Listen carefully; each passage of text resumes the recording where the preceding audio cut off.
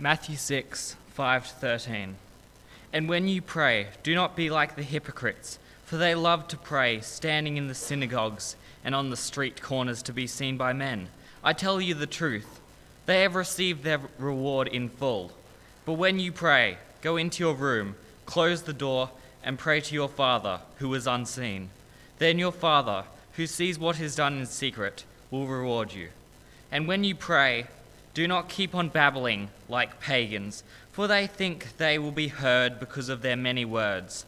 Do not be like them, for your Father knows what you need before you ask him. This, then, is how you should pray. Our Father in heaven, hallowed be your name. Your kingdom come, your will be done, on earth as it is in heaven. Give us today our daily bread. Forgive us our debts, as we also have forgiven our debtors. And lead us not into temptation, but deliver us from the evil one.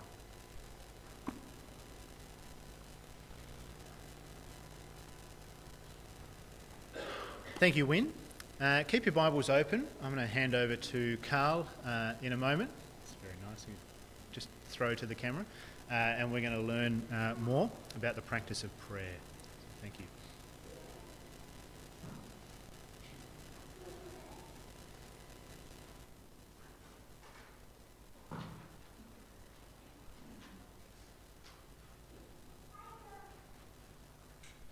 Hi, welcome to the Branch Online Sermons. Today is the last in our series looking at the topic of prayer, what the Bible has to say about prayer. I'd really encourage you to take some time after the sermon today to think back over the sermons that we've had over the past few weeks and to think about the kinds of areas that you would like to grow in prayer. If you don't do that, it will probably end up all going in one ear and out the other. So I'd encourage you to write down those ways that you'd love to grow and then make plans for how you're going to do that. For instance, if you would really love to grow in praying more, then you'll need to plan when you're going to do that. When are you going to pray? You'll need to work out exactly when you will do that. Otherwise, it will never happen. And don't just plan to do it, also pray. Pray that God would help you to grow in speaking to him in prayer. One final suggestion is as well to maybe come back to this sermon series in a month or two and to listen to all the sermons again and see how you've grown, if you've grown, and see what other ways you might like to grow as well. Well, over the last few weeks, we've thought about what prayer is. We've thought about communion with God. We've thought about the challenge of prayer. We've thought about the promise of prayer. And today, finally, we're looking at the practice of prayer. Of course, we've already touched on aspects of the practice of prayer as we've worked through this sermon series, but today we're going to be thinking about that in much more detail. But even as we do that, we're really only going to scratch the surface of this idea of the practice of prayer. And for that reason, Monday next week, we'll be holding a Zoom seminar where we'll look more at the practice of prayer. Part of that will be hearing from other people in the church, how they do prayer, what they have found helpful, what they've found challenging.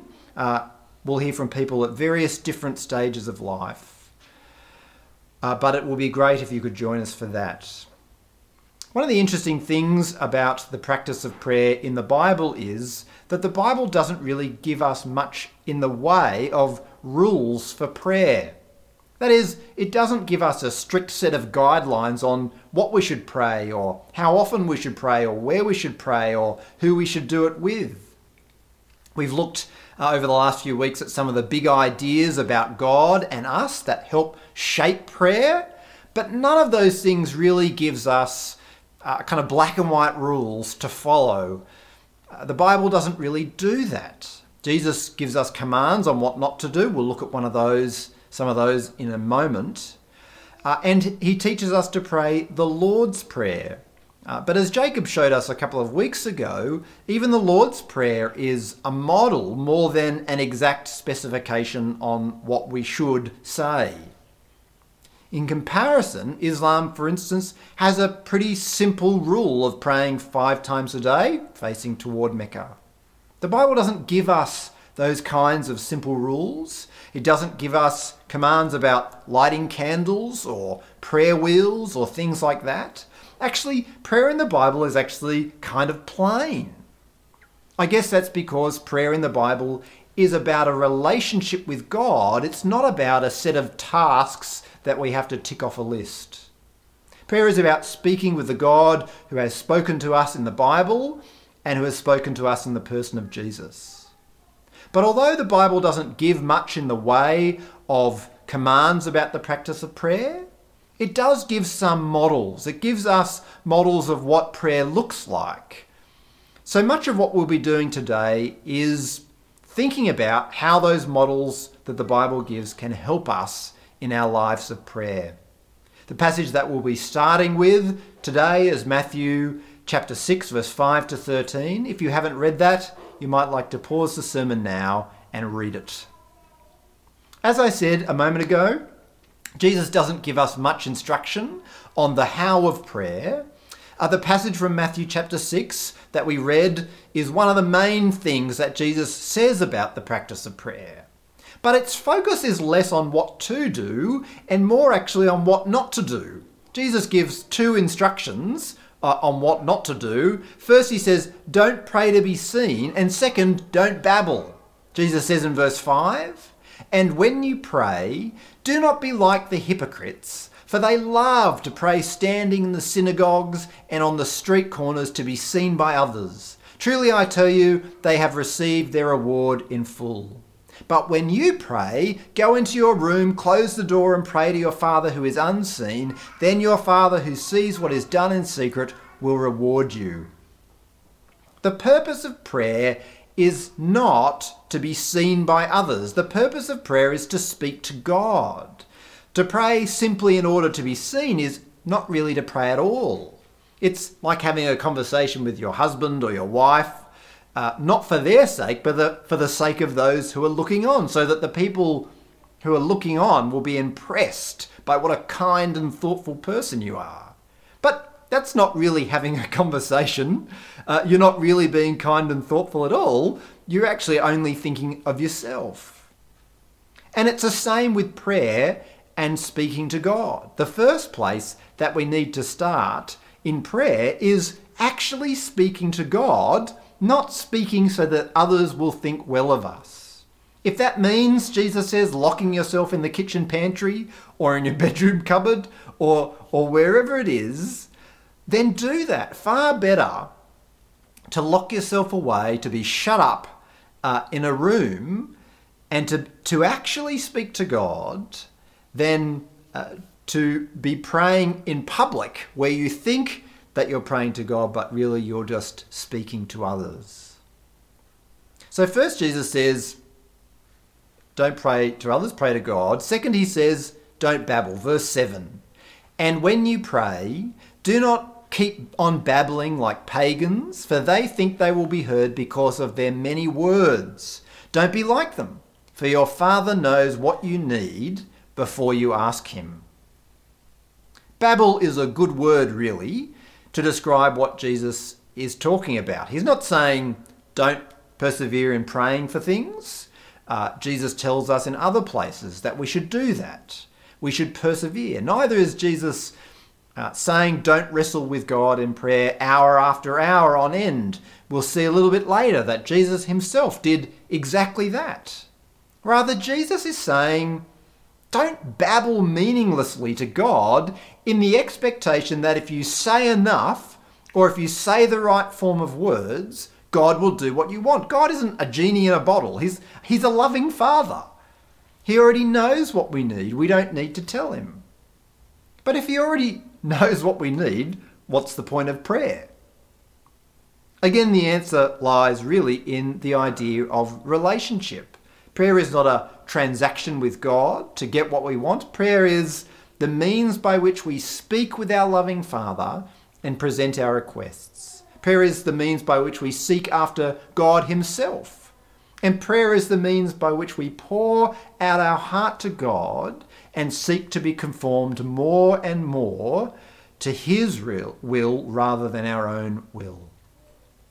Prayer is not nagging God. My parents always used to say to me, Carl, don't nag. I'd be saying, Mum, I want that. Why can't I have that? Or Dad, can I have that? Pretty please. Whatever pretty please means. But prayer is not nagging God. Prayer is going to God and telling him what we need or what we would like, explaining why, and then trusting him. Prayer is saying to God, Father, would you please give me this?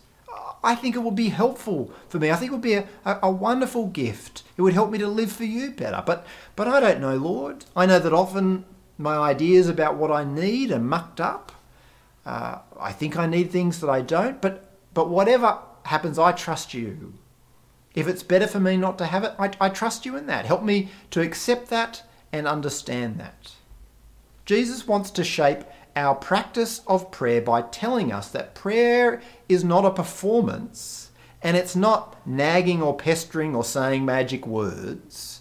It's a conversation with a Father who loves us and who already knows what we need. But what else can we say about the practice of prayer from the Bible? Again, there's so much that we could say, but let me just highlight 3 things that I think are helpful for us to keep in mind as we pray. The first thing is that prayer is really a two-way conversation. God speaks to us and we speak to God. How does God speak to us? God speaks to us in the Bible. And then we speak to him on the basis of what he said to us. Lots of the prayers that we see through the Bible are soaked in Scripture. They're soaked in the words that God has already spoken.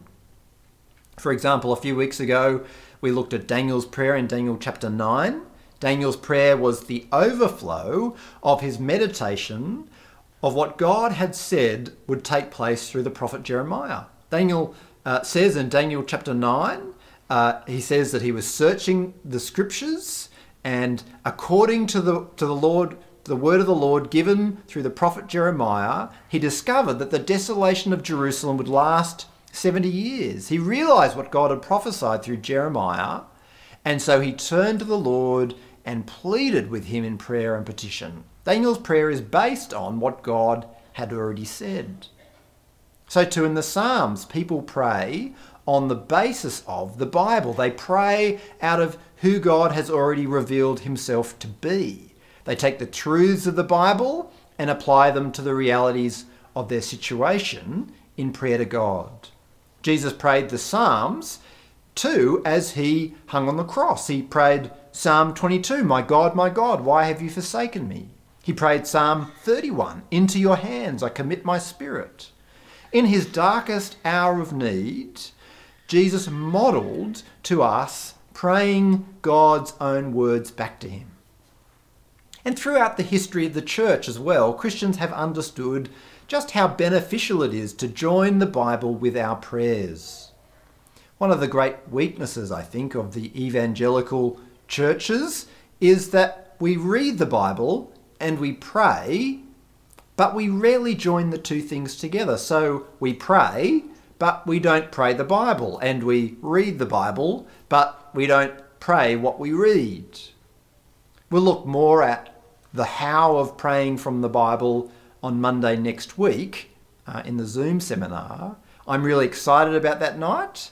I found it so helpful to prepare for that, and I think that you'll find it helpful as well, and so I'd encourage you to take part in that. But our praying from the Bible can be as simple as taking the words of what you've read and turning them into a prayer. Turning them into things to understand and know about God or ourselves or the world. Taking things to give thanks to God for, things to confess, things to ask God for. Jacob gave us an example of that a couple of weeks ago in his sermon on the challenge of prayer. He showed how the Lord's Prayer can be a basis of our prayers back to God. Another example of praying the Bible is to take one of Paul's prayers, for example. We do something like this at our regular quarterly prayer meetings. You can take a prayer from Paul like the prayer from Philippians chapter 1. Paul says, "And this is my prayer, that your love may abound more and more in knowledge and depth of insight, so that you may be able to discern what is best and may be pure and blameless for the day of Christ, filled with the fruit of righteousness that comes through Jesus Christ, to the glory and praise of God." So you might pray on the basis of that prayer. Heavenly Father, I pray that my love might abound more and more in knowledge and depth of insight. I pray that I would understand you better from your word. I pray that you would give me discernment to know truth from error. Give me that not just so that I can know, but so that I can live a life which honours and pleases you, a life that's blameless and pure. Father, you know that so often my life is not blameless and pure. I think of today how I spoke to so-and-so like that, how I got angry with them. Forgive me for that, and fill me instead with the fruit of righteousness that comes through Jesus Christ. Fill me so that my life would be to your glory and your praise. In that way, we're taking God's words, we're hearing them, digesting them, appropriating them for ourselves, trusting them, and then relating and speaking to God on the basis of them.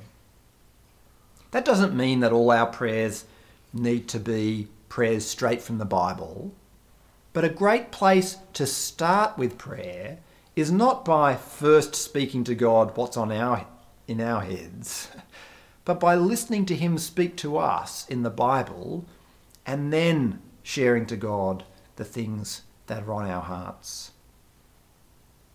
So prayer shouldn't be a performance or nagging.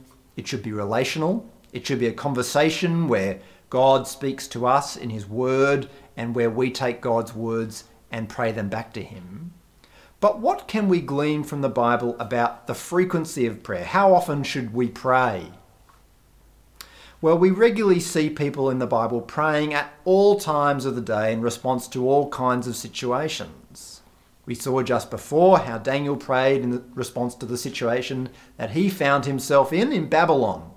We also saw how Jesus prayed in response to his situation hanging on the cross. But Paul also tells us in 1 Thessalonians chapter 5 to pray without ceasing. Not as in, never let a moment of the day go by where you're not praying, but rather he means that we should persist in prayer.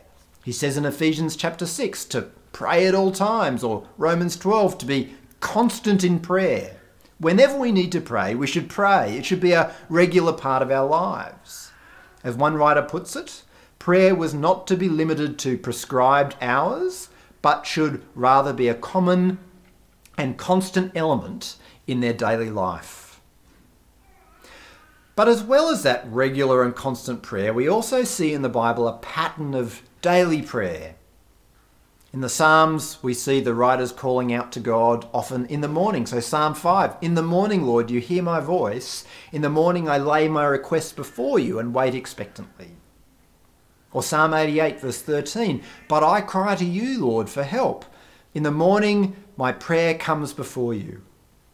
There's sort of this idea of first thing in the morning, coming to God for their needs before anything else, before the day gets underway, coming to God in prayer. In Daniel chapter 6, verse 10, we're told that Daniel prayed 3 times a day. While in Psalm 55, verse 17, we're told, "Evening, morning and noon I cry out in distress, and he hears my voice." As well as that, in the Old Testament, we see this pattern of morning and evening sacrifices every day at the temple. There's a kind of a rhythm of beginning the day with God and ending the day with God. Now, those sacrifices weren't specifically linked with a command for the people to pray at those times of day, but those morning and evening sacrifices would have provided an opportunity for prayer. And they certainly present a model to us of bookending the day with God. That said, some of the Psalms also speak to us about praying all through the night. Psalm 63 and Psalm 119 can speak about meditating on God through the watches of the night. Later in history, the monastic orders, the monks, took that quite literally and established times for prayer in the watches every 3 hours through the day and night. I think that probably missed the point of those psalms, which was that sometimes long stretches of prayer is called for. I think that's what those psalms are saying. But that aside, it does seem that there is a helpful rhythm in at least morning and evening prayer. Now, we don't want to make hard and fast rules about that. You can pray at any time of the day or night. God will always hear you whenever you call out to him. And clearly Jesus and David and others did exactly that. They prayed at all times. But a kind of basic pattern of morning and evening does seem like it's a helpful thing. And it kind of makes sense, doesn't it? It makes sense that a great way to begin the day is by coming to God. Before we do anything else, we stop, we recalibrate ourselves to who God is, to who we are in response to him. We speak to our loving Father. And it makes sense too that at the end of the day, we reflect on the day with God. We give thanks for what went well. We pray about what didn't go well or what still needs to be finished off tomorrow. And we seek forgiveness for the things that we did wrong. The point is that not that you have to pray morning and evening, and if you're really godly, you'll pray at lunch as well. The point is simply that there seems to be godly wisdom in doing that. There seems to be godly wisdom in praying constantly by bookending our random prayers throughout the day with times of deliberate and concerted prayer in the morning and in the evening. So prayer shouldn't be a performance. It shouldn't be nagging. It should be relational. It should be a conversation where God speaks to us in his word and where we take God's words and pray them back to him. It should be frequent, and probably morning and evening is a good place to start. But there's one last thing that I want to say about the practice of prayer. And I'm including this because I think it's probably an issue that we all need to address in one way or another. And that is that sometimes we just need to get away from everything in order to pray as well. There are times for praying with others. The Bible clearly gives us examples of Christians praying together. When Jesus says that we should pray in our cupboard, he doesn't mean that we should never pray with others. He just means that we shouldn't pray as a performance for others. In fact, praying with other Christians is probably one of the richest Christian experiences that we can have. It's such an incredible time of both speaking to God and learning to love and appreciate our brothers and sisters in Christ. But while praying with others is rich, there's also a time for solitude. One of the remarkable things about Luke's gospel is just how often Jesus goes away in order to pray. We're told in Luke chapter 5 that Jesus would often withdraw to lonely places in order to pray. Before choosing the 12 disciples, Jesus spends all night in prayer. Luke 6 chapter 12 tells us one of those days Jesus went out to a mountainside to pray and spent the night praying to God. Luke 9, we find Jesus praying alone again. And in Luke 11, when Jesus teaches the disciples the Lord's Prayer, it's after the disciples see him praying privately himself. And of course, on the night of his betrayal, Jesus spends the night in the Garden of Gethsemane, leaving his disciples behind in order that he might pray. One of the biggest obstacles to prayer is distraction. Those distractions can sometimes be important distractions, like sleep or food. But prayer is so important and so difficult to find space for that sometimes we need to go without those important things in order to pray. We need solitude. We need time away from people, away from phones, TVs, computers, iPads, away from our hobbies. Sometimes we need space from food even. We need to fast in order to make time for prayer. As John Stark says, we don't get away to find time for ourselves. It's not about me time. We need to get away to find time for God. That's what we need. Not more time for ourselves, but more time with God. Finding time or making time doesn't have to be big or dramatic. It can even be part of the practice of morning and evening prayer. But sometimes making space for prayer will be dramatic. You'll be so much in need of God, so starved of opportunities to pray, that you'll need to take big steps to make time to pray. And if you're having trouble finding time to pray, I would encourage you to do that. To skip a meal, to stay up late, get up early for one day, to go away, to make time to pray with God. But whether those efforts are big or small, the point is that we need to make time for speaking with God. We need to make time not for performing for others, not to babble and nag, but to speak with our loving Heavenly Father, to hear him speaking to us in his word, to speak back to him morning and evening, through the day and through the night. Let's pray.